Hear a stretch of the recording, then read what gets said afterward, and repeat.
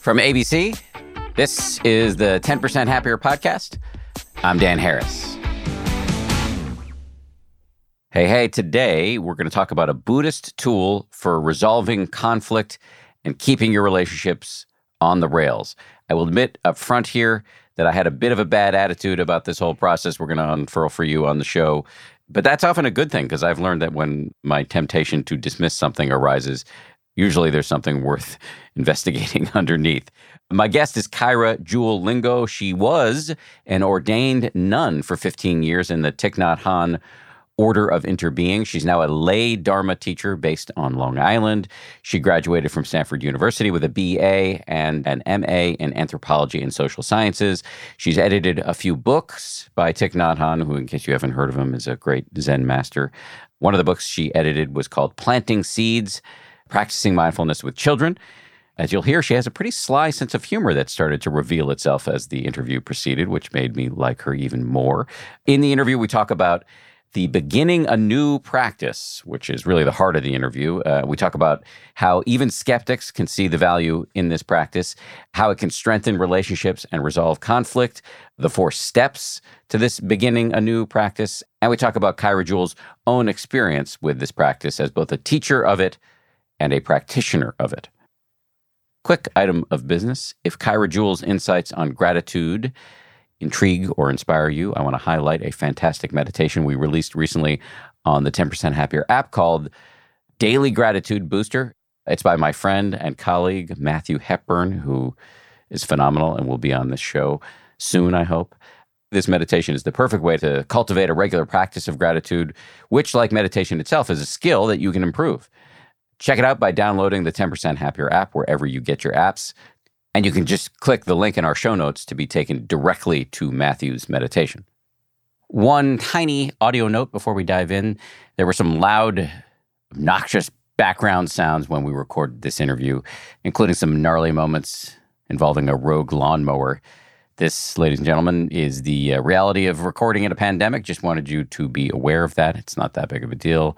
Doesn't come close to drowning out the overwhelming wisdom of Kaira Lingo. Speaking of whom, here we go. Kaira Lingo, thanks for coming on the show. Thank you for having me. You're here to fix all of my relationships, which I appreciate. Tall order. How do you know? For anybody. Okay, got it. Okay. No, I'm not offended anymore. I was. So tell me about beginning anew. What's the history of this practice before we dive into the steps of it? Yeah. Well, this started from the time of the Buddha. There was a practice every 2 weeks for monastics to do a kind of checking in, reckoning, seeing how life was unfolding, and making amends, practicing repentance for things that had gone off. So it's a long, very long history, but my real experience with beginning anew comes from my time living in the community with Thich Nhat Hanh and the Plum Village monastic community, where we would also practice every 2 weeks to sit down in a circle with a vase of flowers in the middle. This would be the nuns or the lay women together. The monks would do theirs together. And we would take time to basically refresh our relationships, to begin again. And so there are several steps. And what we would practice as a group, as a community, were to water each other's flowers, to express our appreciation.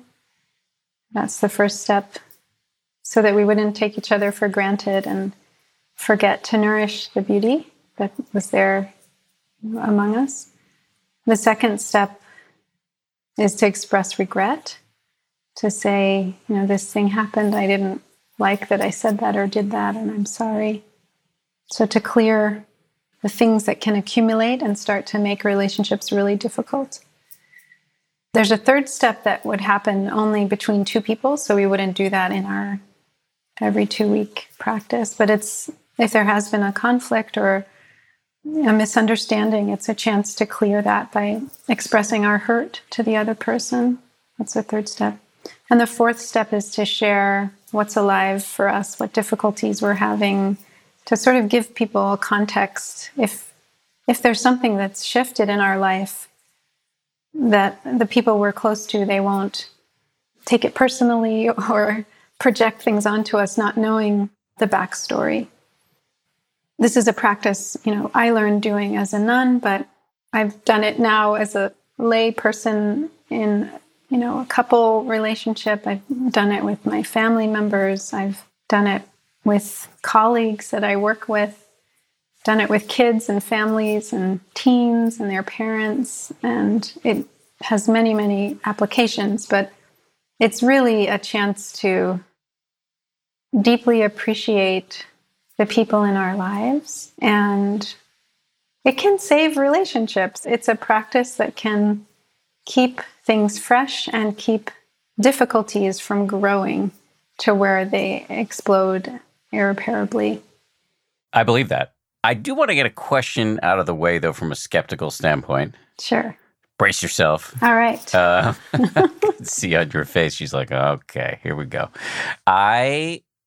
So I've done, a non-zero amount of relationship work, couples therapy with my wife, couples therapy with the CEO of 10% Happier for many years. We had an executive coach who would work with the two of us until he broke up with us because he thought now we could figure it out on our own. I did for a long time, for about 9 months, training to become a hospice worker in a Zen context. And there were lots of dyads and things like that. And done lots of diversity, equity, and inclusion work where there's a lot of sort of breakouts and, one-on-one exercises. And so I'm not totally new to this kind of exercise. And yet I always find that some people love this stuff, and I get that. So I don't want to in any way disrespect the form here. But for me, just given my conditioning, I find that I slide into, oh my God, you're saying I got to water somebody's flowers now? This is so forced, so earnest, so cheesy. Like, I have trouble getting over that. Sure. And I'm definitely critical of myself for that. But I have a suspicion that I'm not alone. So what would you say up front to people who may be, kind of on my obnoxious end of the spectrum? Sure. That's important. It's the same as gratitude practice, right? Do you have a resistance to practicing gratitude in general? Certainly not in general, because I've seen all the science that shows that what so this gratitude is just gratitude towards the people that you're with. Same thing. All the science that supports why it's important to be grateful for our lives in general, it applies to the people we live with, people we work with. Why not just extend it? It's not about flattery. It's not about saying things that aren't true. It's just about looking at the humans that happen to make our life possible and saying thank you. Saying, I'm not looking past you because I'm so busy, because I'm so preoccupied, that I'm just taking your presence, your very precious presence in my life, for granted. It's a humility practice, and it's normal that it would feel, it confronts our ego, because our ego wants to stay focused on us. And this is a chance now to focus on others. And it's good. It's a heart-opening, heart-growing practice. Part of, I think, the resistance is you have to be vulnerable to express your appreciation to someone else. And maybe it's like, okay, how can I be with this part of me that gets freaked out by that? I probably didn't phrase the question correctly, because I don't actually have discomfort around expressing gratitude to other people. I actually really like that. It's more the whole beginning a new format as I was reading about it. Mm-hmm. So you're going to, you want me to sit with some flowers in the middle. I know that's optional. And do this 4-part structure, and one of the phrases is watering each other's flowers. It's the formulaic overall earnestness of the effort, the intentionality of it, all of all of the language that goes with it, all of that. Yeah. Well, I think there's lots and lots of ways to do it. That, the monastic life is a very formal kind of life. A lot of things have formality to them. And of course, now as I've transitioned out of monastic life, I love the essence of all those things that we did. And I also love not doing them so formally. And so let me just tell you some stories of how I do beginning anew in a way that for me doesn't feel formulaic, although I understand that when you hear anything, like here's a step 1 and now here's a step 2, that can trigger a lot of things in many of us. So I went to a school, and this was in the UK, I was a nun at the time. We went with other monastics. We offered the staff and teachers a chance to do beginning anew. Mainly when I lead this for other people, it's just the first 2 steps. It's just expressing our appreciation for each other. You could just let go of watering flowers as a phrase if that if that doesn't work for you. It's just expressing appreciation. Yeah, first step. And the second was a chance to express any regrets, which is also totally optional. If there's no regrets, you don't have to say anything. So it could simply just be people sharing their appreciation. So it was the end of the week. The teachers, staff, 20 people or so, we got in a circle, and people began to share what they were happy about in their community, working with each other, what they saw was really good about their school, the kind of efforts people had made that were really inspiring, really selfless, really kind, caring. And just to put it in context, everyone was tired when we started this practice. It was at the end of a day of many different workshops and events, and people were amazed at the end how different they felt, how much more energized they were, how they felt more connected to each other, they felt more bonded. It really was a refreshment, a restoration, and they said they didn't feel tired anymore. And that was my experience. We would always do beginning anew on a Sunday evening before the beginning of the next week. So it was, you were kind of tired at the end of all the things of that week. So sometimes I would kind of be, beginning anew. I'd be tired and not wanting to go. But when I would go. Nevertheless, I would always come out of it feeling really glad I had gone. And what I observed is this phenomena. I feel like when anyone would appreciate someone else, it would be like a sprinkler in a garden. Everyone would get watered. Everyone would get refreshed. So I got to see something in another person through that person's eyes that I had never seen.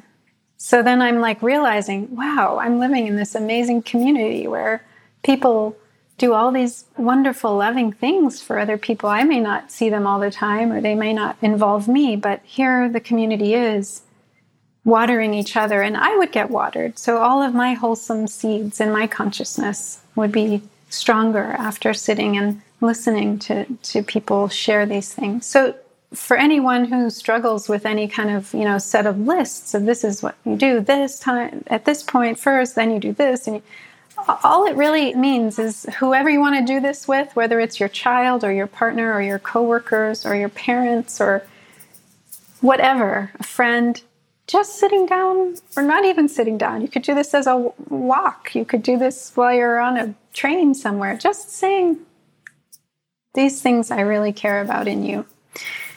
What I find makes this especially sweet is I like to combine it now with my partner with a special drink, like hot chocolate or chai, or some couples might do it with a glass of wine or whatever, like making a special something.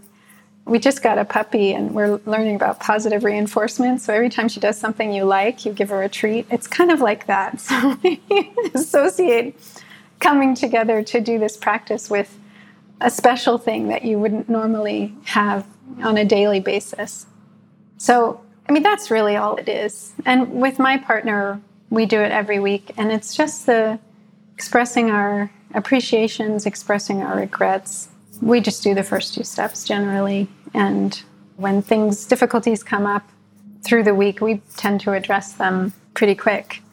So the beginning anew is generally this very looked forward to event on a Saturday morning. When it was cold in the winter, we'd always light the fire. We'd plug in the Christmas lights. There was this creating the atmosphere. And it would be 40 minutes. It wasn't like an hour or, if we wanted to do it longer, but basically, put on the timer. I talk for 20 minutes. He talks for 20 minutes.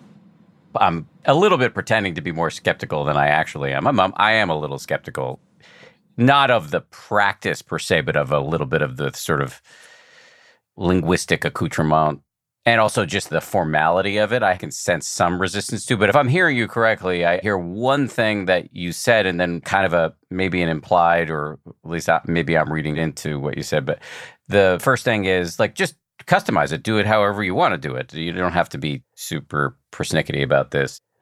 And the second is it works. And do you want to have good relationships or not? So maybe if you want to have good relationships, get over yourself. Or even better relationships. You may already have good ones. I'm close to my dad, but when I wrote him a love letter naming all the things I appreciated about him, that brought a lot of joy. That deepened things. So I think maybe it makes sense to go through the 4 steps in more detail if you're up for that. Why don't we do one at a time? You just go into greater depth about the first one, then I'll maybe ask some questions about it, and then we'll move on to the second. Sounds good. So in the first step, you are letting the person or the people that you're with know what it is that you really appreciate in them. I also want to say, for when you are using this to practice with a conflict, this step, you cannot skip it. And it's important that it be the first step. If you're sitting down with someone to work through something, difficult that happened, actually looking in to see what is it that this person does or is that's wonderful helps you to come from a place where you're seeing the whole picture versus just, we tend to get consumed by the negative. And so if they've done something that has hurt us, then that's all that we see that they are. So this is a really important, like for me, just like being a mature person, to step back and say, well, there's always something that I can appreciate about this person that has happened beautifully or that I want to appreciate. And there may also be things that I have done that either contributed to the conflict or that were unskillful myself. So those 2 things, before going into this is what's happened that has hurt me, are really, that's a real teaching, and they're in that order for a reason.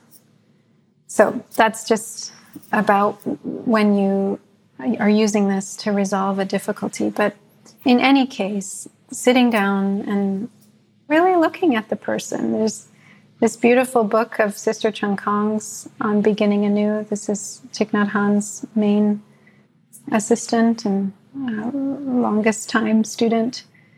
But it begins with an intro from Thich Nhat Hanh, and he says, we always have to ask the people we live with, do I know you enough? Do I understand you enough? And this opportunity to say what you appreciate in the person you're sitting in front of is about that. It's like looking and seeing, what are some things I haven't thought to appreciate that you're doing that are enriching my life? In addition to the things that I do see, there are things that are happening all the time that, we really may not see. So it's about really seeing the person, maybe in more depth than we may have time for in the busyness of our daily life. So it's like slowing down to see, who are you? Do I really see who you are? The goodness in you. Because whatever we water grows. So if we're constantly harping on someone's, weaknesses, that's what's going to get strengthened in them. But if we are regularly telling people, boy, you're really good at this. I really appreciate you for this. That's going to grow. So we're gardeners of each other. Each person is our garden. And so this is a chance to really make it clear. These are the things I really want to see get bigger in you because they are wonderful. If I don't water them, they won't grow. So we actually have a big influence on what's manifesting in the other person's consciousness.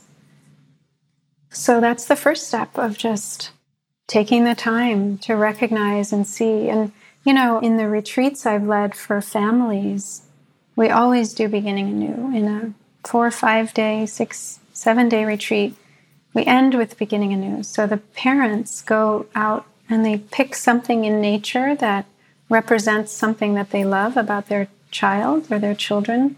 And the children, with us, the staff, we help them make a little card where they express their appreciation for their parents. And then we all sit together, and family by family, we usually sit outside. The children present their cards, and the parents go around and they speak out loud in this group. What is it that they really appreciate in their child? And I can't tell you how moving this is. To me, to many people cry, whether it's what they hear from someone else or whether it's not often that people do this in daily life. And especially it's not often that people do it where they're witnessed by others. So again, when one parent is saying something beautiful about their child, every other child's wholesome seeds are being watered. All the other parents are getting nourished. It's like a shifting of the culture because we've all been so socialized to focus on what's not going well and to speak those things. When things are going well, we don't say anything because that's what we think is supposed to be that way. But when it goes off the rails, then we say something. So this practice is so powerful. Like I'll have kids that are age 5, age 6, they'll sit still for a whole hour because they're rapt. I mean, they understand this is a sacred moment where each family is kind of doing a healing process. So the flower watering, that first step of sharing our appreciation, it's a very deep practice. It's especially powerful in a group. Just one other story I'll share about it. Also visiting the same school in the UK that I mentioned earlier. Some monastics had been there at the beginning of the school year, and they had done a practice that's in the book Planting Seeds, Practicing Mindfulness with Children that I edited. But it's from our Plum Village children's program. You put the child's name in the center. It's a picture of a flower. They're in the center of the flower in a circle. Then you have big petals, enough for each of the children in the class. And you pass each piece of paper around the circle, the whole class, and every student writes in one of the petals what they appreciate about that student whose name is in the center of the flower. So they had done this at the beginning of the year. Every child got this piece of paper with all the things that their classmates appreciated about them. And so we came halfway through the year to visit again. And I came into their classroom. These were, I think, 10-year-olds. And this boy came up to me and he took from his locker very carefully, he'd preserved this piece of paper immaculately. And he opened it up and he showed it to me and he looked and he said, "Are we going to get to do this again?" You could see how much it moved him that he had a chance to do this with his classmates. He was dying to do it again. So it can bring so much happiness to a class, to a group, to spend time this way. Even ending a big project together with people that you work with, just taking the time to let everyone have a turn where they get appreciated by the group. Just a couple questions on this step. One is how long would you take? And I know it's customizable, but what would you recommend? I'm sitting down with my wife or taking a walk with my wife or doing it with a close work colleague. Is this step generally each person goes for 5 minutes? And if you're doing this every Saturday morning, and you can go for 20 minutes with new stuff to appreciate? And I don't prepare. I don't think in advance, what am I going to say? I mean, so much happens in one day. Yeah, that's true. Like he does the dishes, or he picks me up from an appointment, or I have this question I need his help with, or he comes and asks me for my advice on something and shares how things are going with him, or he takes care of our puppy, or there's just, It's interesting, Dan. What happens, what I notice is it's a snowball, right? When you start doing it, the process leads you to see more things as you're talking because you're giving that part of your consciousness nourishment. So it starts to activate and it says, oh yeah, and there's this. Oh yeah, and there's this. And if you wouldn't sit down and do that, you wouldn't have those insights into your person, whoever it is. But it's something about giving that part of your consciousness airtime that it actually has a lot more down there than we know. And it starts to become very fertile with more things than you would have thought when you sat down. So that actually goes to one of the other things I wanted to ask you about was earlier on, this is a few minutes ago now, you were talking about how you want to sort of water the parts of the garden in your, whoever your interlocutor, if it's your partner or your colleague or a child or whatever you want to, if you're talking about the good things they're doing, then that's the part that will grow in them. But it also seems that you're taking care of your own garden at the same time, as you just indicated, that you're going to grow the part of your mind that sees the goodness in you, which counteracts, and this shows up in gratitude research generally. It counteracts our evolutionarily wired negativity bias. So powerfully, because it's like you look with almost a different pair of eyes. You're looking for the good. You're looking for things you've missed. And one thing really, if you think of the seeds in the soil of our mind, when one gets activated, it vibrates and activates all these other wholesome seeds. So then you have a snowball. And it is very much, it has a healing effect on us. It's not just on the other person. And a strengthening effect. And what's so important about this step is when you do it regularly, when the inevitable misunderstandings and unskillful things happen, it's so much easier to deal with them because you have this buffer.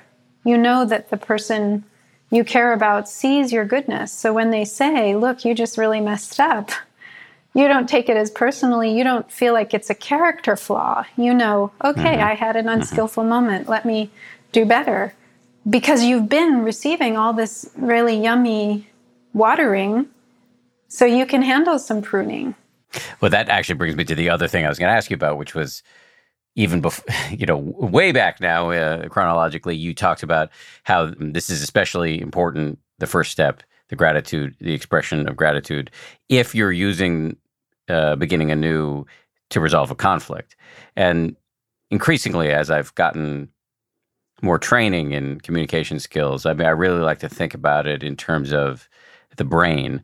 What we want to do is not activate the amygdala, the stress, the fight or flight aspect of the brain, because then the prefrontal cortex shuts down.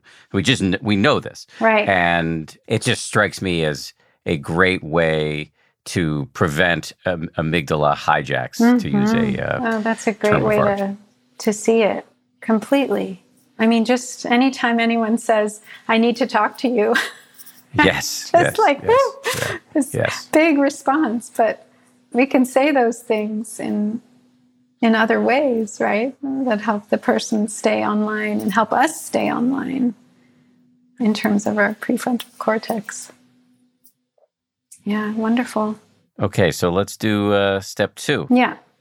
So this is a chance to express our regret.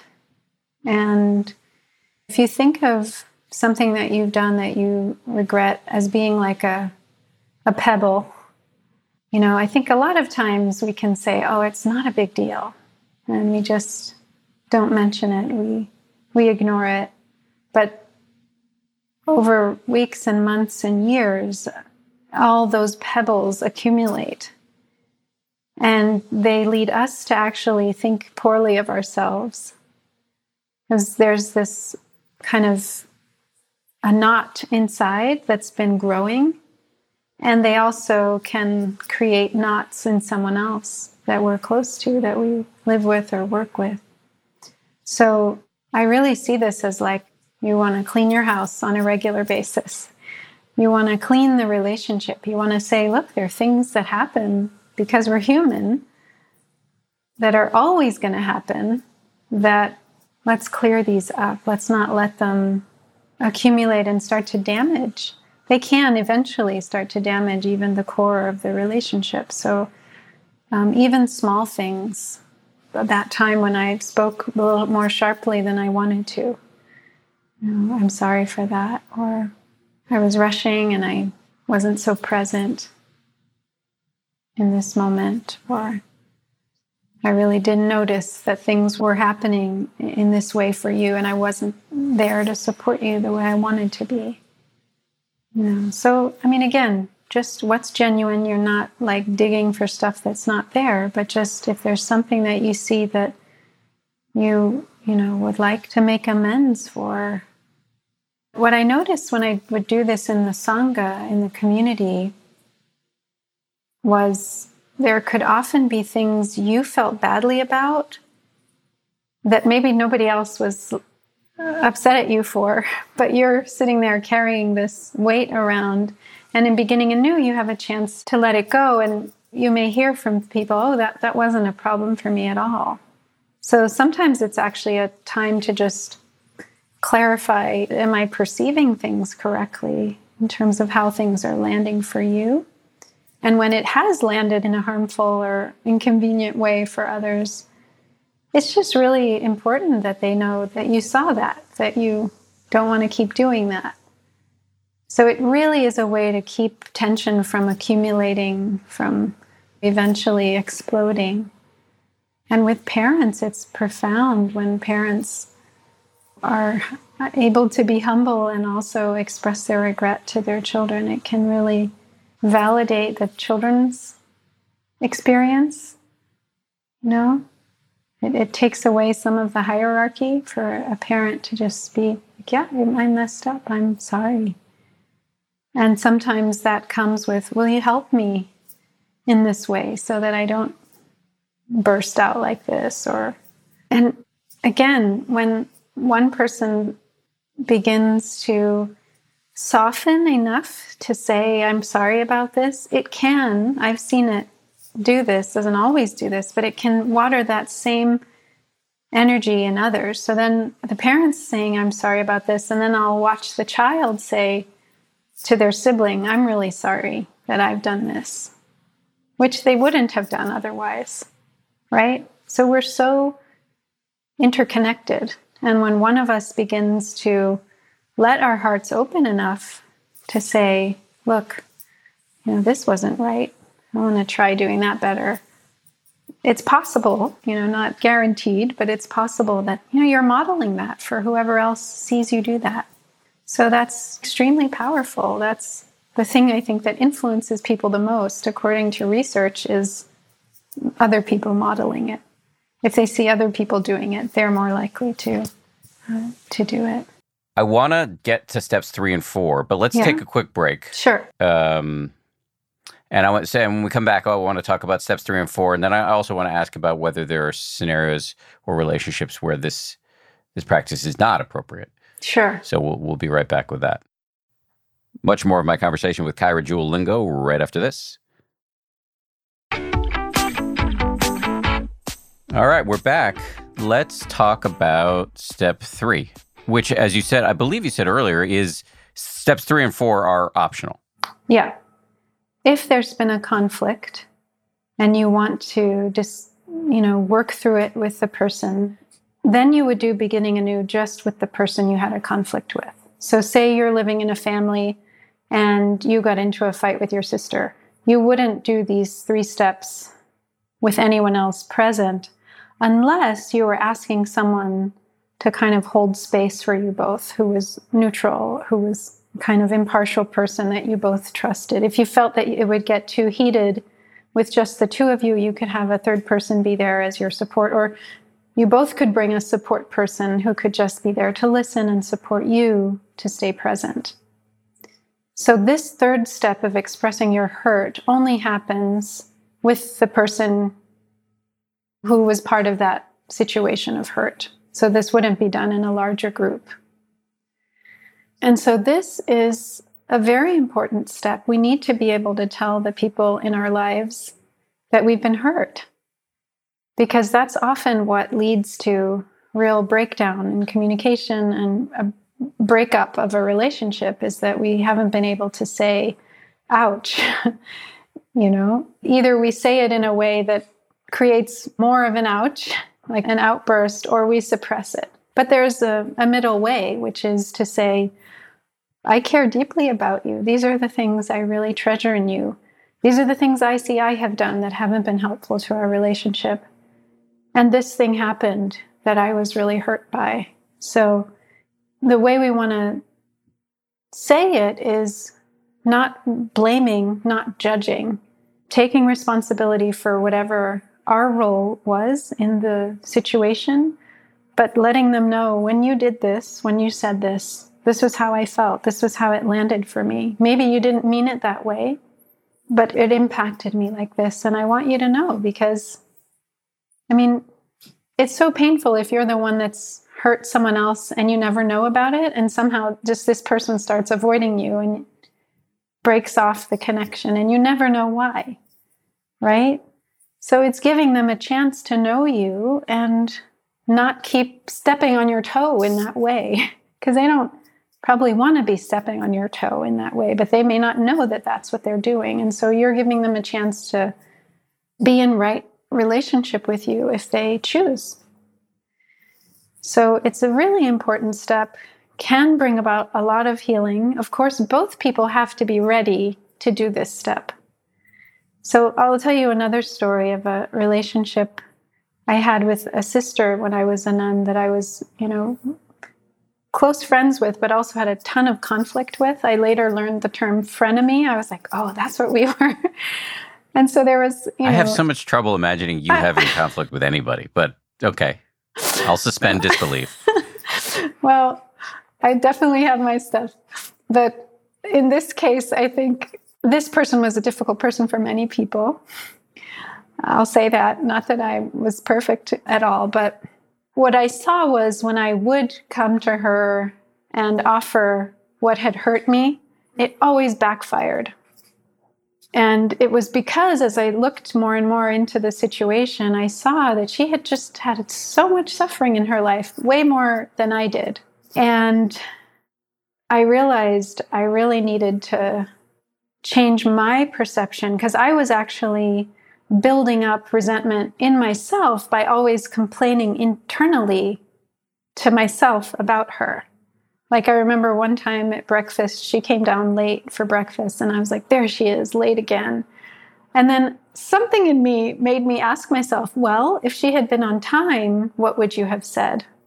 And right away, I knew I would have found something else to be critical of in her. So I started to see, oh my gosh, part of the problem really is me and me being so critical of her. Yes, she has a lot of anger in this case and can be really harsh in her speech, but I'm also contributing. I'm feeding this resentment. So when I saw that, and I saw how basically she just couldn't take criticism, it wasn't productive, I realized, let me just really water what's good in her. And the next time we had a conflict, I tried to settle myself without asking her to acknowledge what she had done that had hurt me. And I just told her what I really appreciated in her. I didn't try to ask her to change her behavior.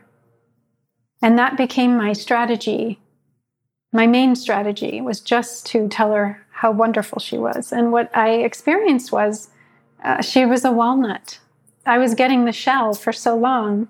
And when I started to just tell her what I really saw was good in her, which was genuine, I wasn't making anything up, I got the meat of the walnut. And she started to be so much more loving and so much more kind and so much more sweet, because she was realizing this person sees my goodness. So she wasn't getting so hardened and defensive and attacking. And of all the people that I'm really in touch with after I left the monastery, it's her that I talk to most regularly, that I have, a really deep bond with now. And she was the person who I thought I suffered the most with even 10 years ago or something. And so it's some discerning to see if the person we're having difficulty with is, if that will actually serve to point out what's not going well. It's not to take down the other person. It's not to make them smaller or to paint yourself as a victim. Even if you really were the one who was harmed, still, all your words are coming from the intention to rebuild, And if the other person is in that place, then there's at least a possibility that a deeper understanding can come about. This isn't a practice that works perfectly every time. And as we'll get into, there are moments when it's really not appropriate. It's not the right tool to bring out. But if both people are putting in the internal work to see, what is it that I care about in this person? How do I see I'm responsible for some part of the breakdown here? And then both people can say, this was what hurt me. And then when the other person speaks about what was hurt in them, we just listen. We don't correct them. We just give them a chance to share. Sometimes it's appropriate in that moment to say, if they would like that, if we feel calm and stable, we can say, okay, actually in this situation, this is what was going on for me, and this is why I spoke that way. Or there can be a kind of natural back and forth of like, oh, okay, I get it, and I understand. Or we can just say, I'm sorry. I'm really sorry that I caused harm for you like that, and so we can repair it right then. That can happen. Or if the other person is saying things that actually have a lot of misperceptions in them, we may just want to let them release what's inside of them. You have to judge if they're able to take in a different perspective in that moment or not. But often we advise waiting to correct someone's misperceptions, to say, I heard you. So you make a time at the end of that beginning interview. You say, can we meet again in a few days or next week? And then you have a chance to say, I heard you. I hear how much this hurt you. And I just want to clarify, this wasn't what was happening in my experience. And actually, that thing that you perceived in this way, it actually happened like this. But we want to kind of not enter into a back and forth, no, you're wrong, that's not what happened, because then it's just like an argument. So we want to give space for the hurt to be expressed. If it's something that can easily be resolved and apologized for, or if we can take responsibility, we can do that in that moment. Or maybe they ask us, or we might ask them, well, what were you intending when you said this or did this? And so then a conversation can perhaps clarify something we don't understand. But if there's still kind of some intensity, then we may not want to correct what we're hearing as a misperception until another time, a few days later. I'll just share with you some advice that I've gotten from my communications coaches. Shout out to Dan and Mudita. They have this concept of linear causality being a bit of a, not a bit of a, but almost entirely a wrong-headed way to think about things. And so they have a big injunction against using the term, you made me feel. It's more like, when this happened, exactly, I felt the following way. Right.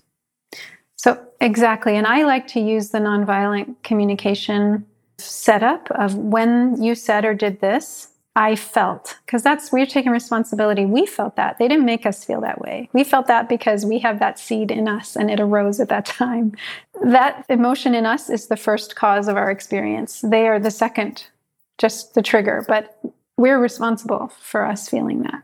So when you said this or did this, I felt this way because I have this need. I don't always do that whole thing, but I like to, exactly as you said, I like to not say, you made me feel this way, but when this happened in this way, this is how I felt.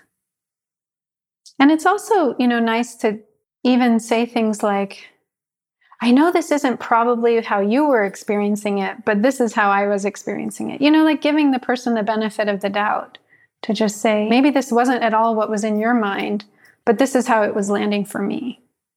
Because we all know what that's like when we make this crazy story about the other person in our mind, right? When we're not in that most balanced frame of mind, when we're hurt, when we're reactive, and we really put a lot of stuff onto the other person, it can kind of be even humorous to just be like, oh, I know, I was thinking all these thoughts and it's nothing at all related to reality, but I just need you to know this is where my mind went.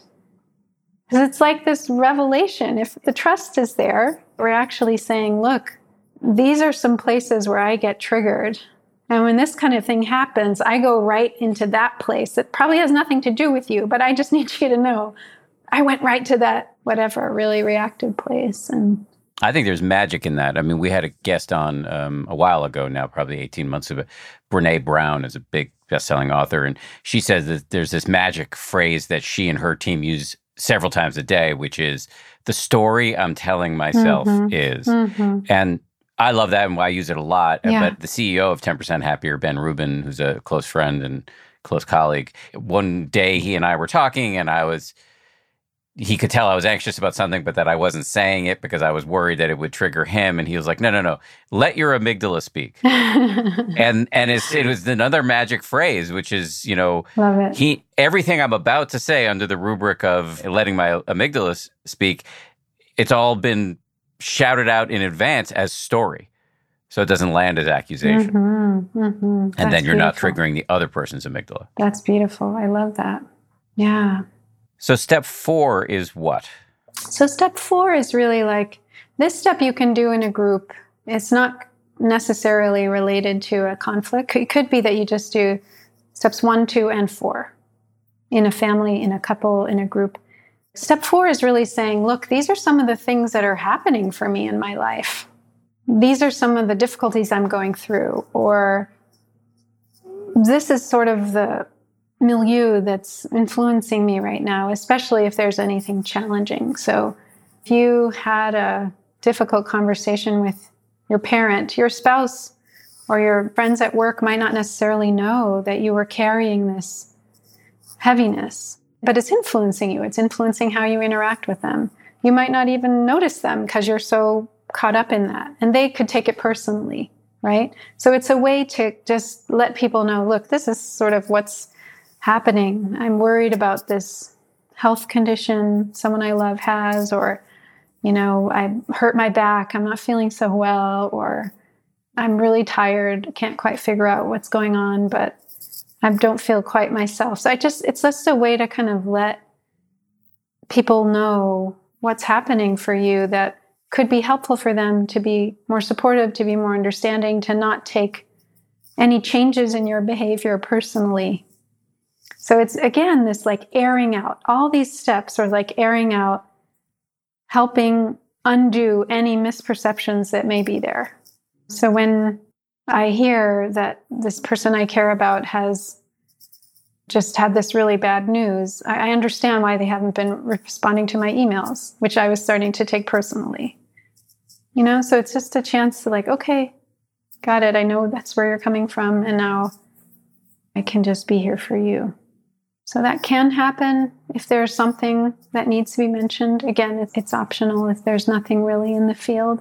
That's not a step that, for instance, me and my partner tend to do that much, because those are the kind of things that we tend to just talk about when they arise. But it actually can be helpful. I think we said we wanted to actually bring more of the full practice into our Saturday mornings to help just look at our whole relationship that past week.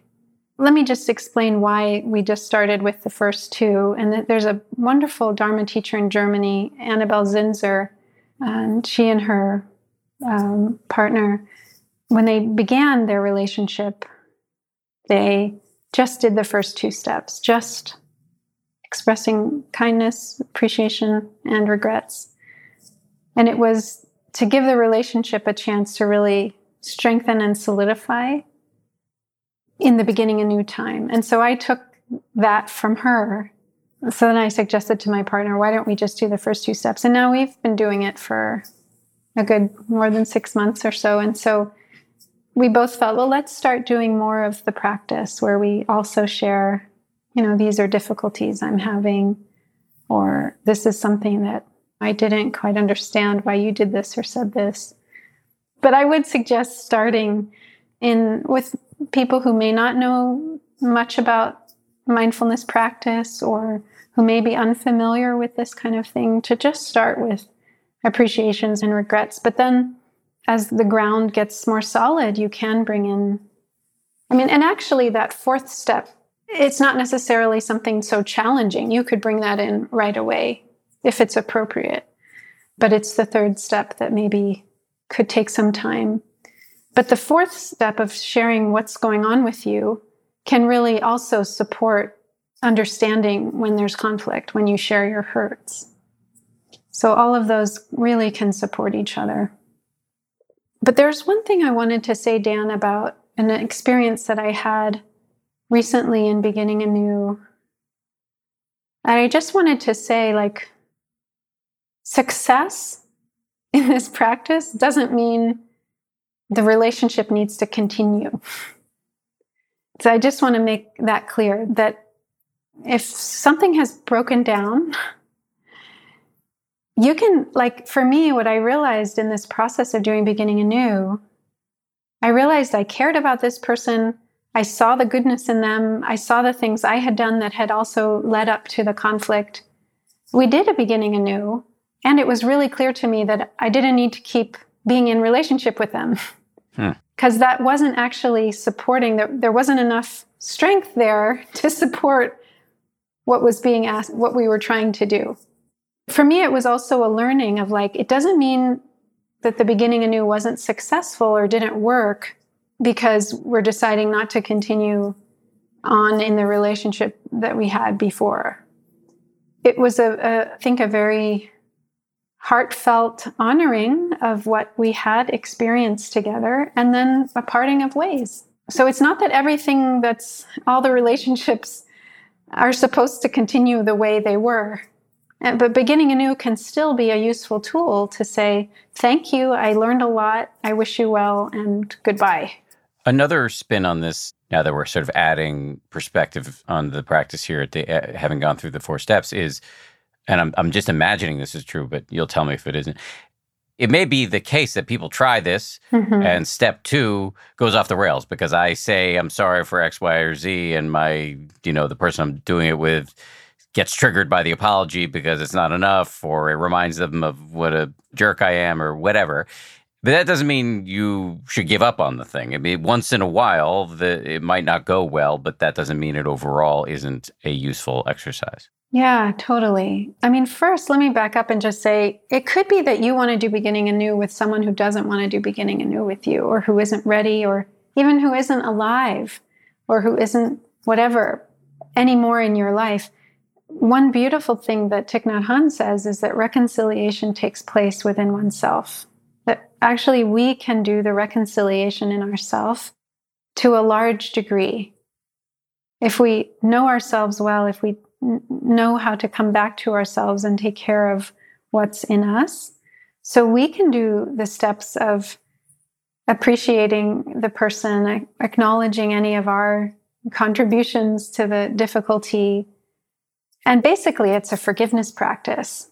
Beginning anew can lead us to coming to a place of forgiveness. And even if we can't meet and talk or directly do this with someone, we can still be helped by these steps. And even expressing our hurt.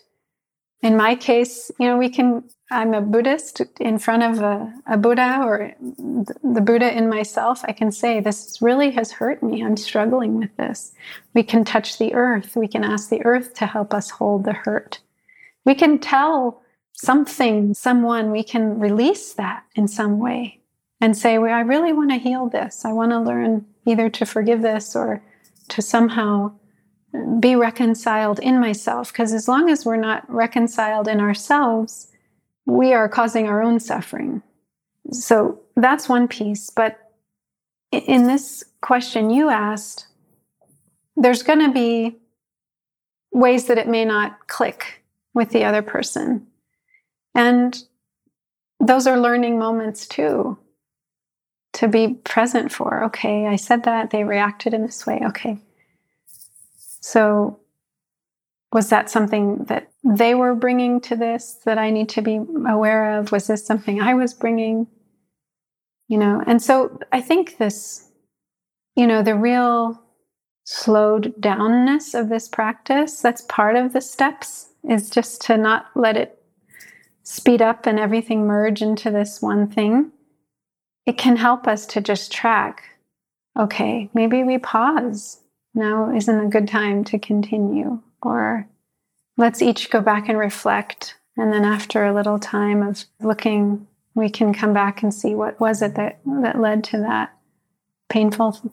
So totally, yeah, you can take time to just see what is it that's not working here? What is it how are we rubbing each other the wrong way? And, maybe things need to lighten up a little. Maybe we're taking it too seriously, or we're getting too bogged down, or like I've experienced sometimes apologies that feel irritating because I'm like, it's nothing. Let it go. It's no big deal. It's kind of like, don't be so hard on yourself, or don't go into this sort of maybe your own sense of doubting yourself too much. So then I can sort of, in whatever skillful way I can, just try to say things, do things in a way that support more self-confidence in the person. Well, I wouldn't necessarily say what I just said to you to them, but I have recognized that sense of irritation when someone gets too much into the expressing regrets, because I'm like, you don't need to feel so bad. I don't feel bad, So we want to, just care for ourselves and care for each other. And maybe if we notice things getting sort of too heavy or too sticky, then what is it that would help? Maybe it's going for a walk and beginning anew on a park bench with ice cream, or maybe it's keeping it shorter, like just a 10-minute exchange. Or maybe it's doing it longer, more in-depth. I mean, it depends on what it is that's coming up, because maybe those things that are not clicking are indications of something else that needs to be attended to. And just before we go, the question that I put on the table earlier, are there situations or relationships in which you would recommend against using this tool? I mean, in general, I would just say both people should be ready to do it and have enough tools on their own, enough, sort of self-knowledge that they're not going to dump on the other person. So you want to really make sure that you're not like at an 8 or 9 or 10 on the scale of intensity of anger or resentment or bitterness. You want to be at like a 5 or lower. And it's not that you are suppressing your hurt, your difficulty. When you express your hurt in the beginning anew, you may cry. You may feel the intensity grow as you're expressing, but you want to have done enough work before you come to a beginning anew that you're not like raging, wanting to strangle the other person. That doesn't work.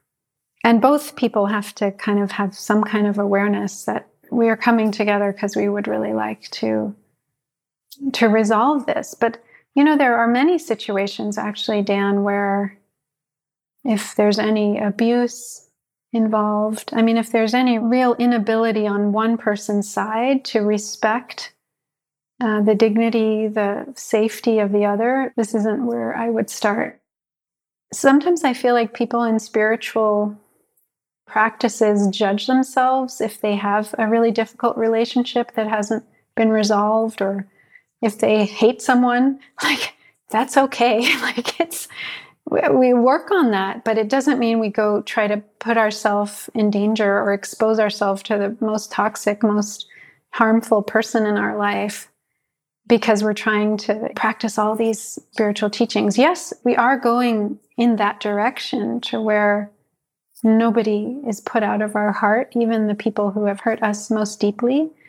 But I think we would only do this process with someone who respected us, who we respected, and felt there was enough trust with to be vulnerable with. Because if someone's being abusive or, has whatever kind of psychological reality that doesn't allow them to be really stable enough to witness and be taking responsibility for their own actions, then this would really have limitations, because this is about building trust. It doesn't mean that it has to be this super wonderful relationship. Beginning anew can really transform difficult relationships, but there has to be some kind of a psychological stability and willingness to bring about some kind of a mending on both sides.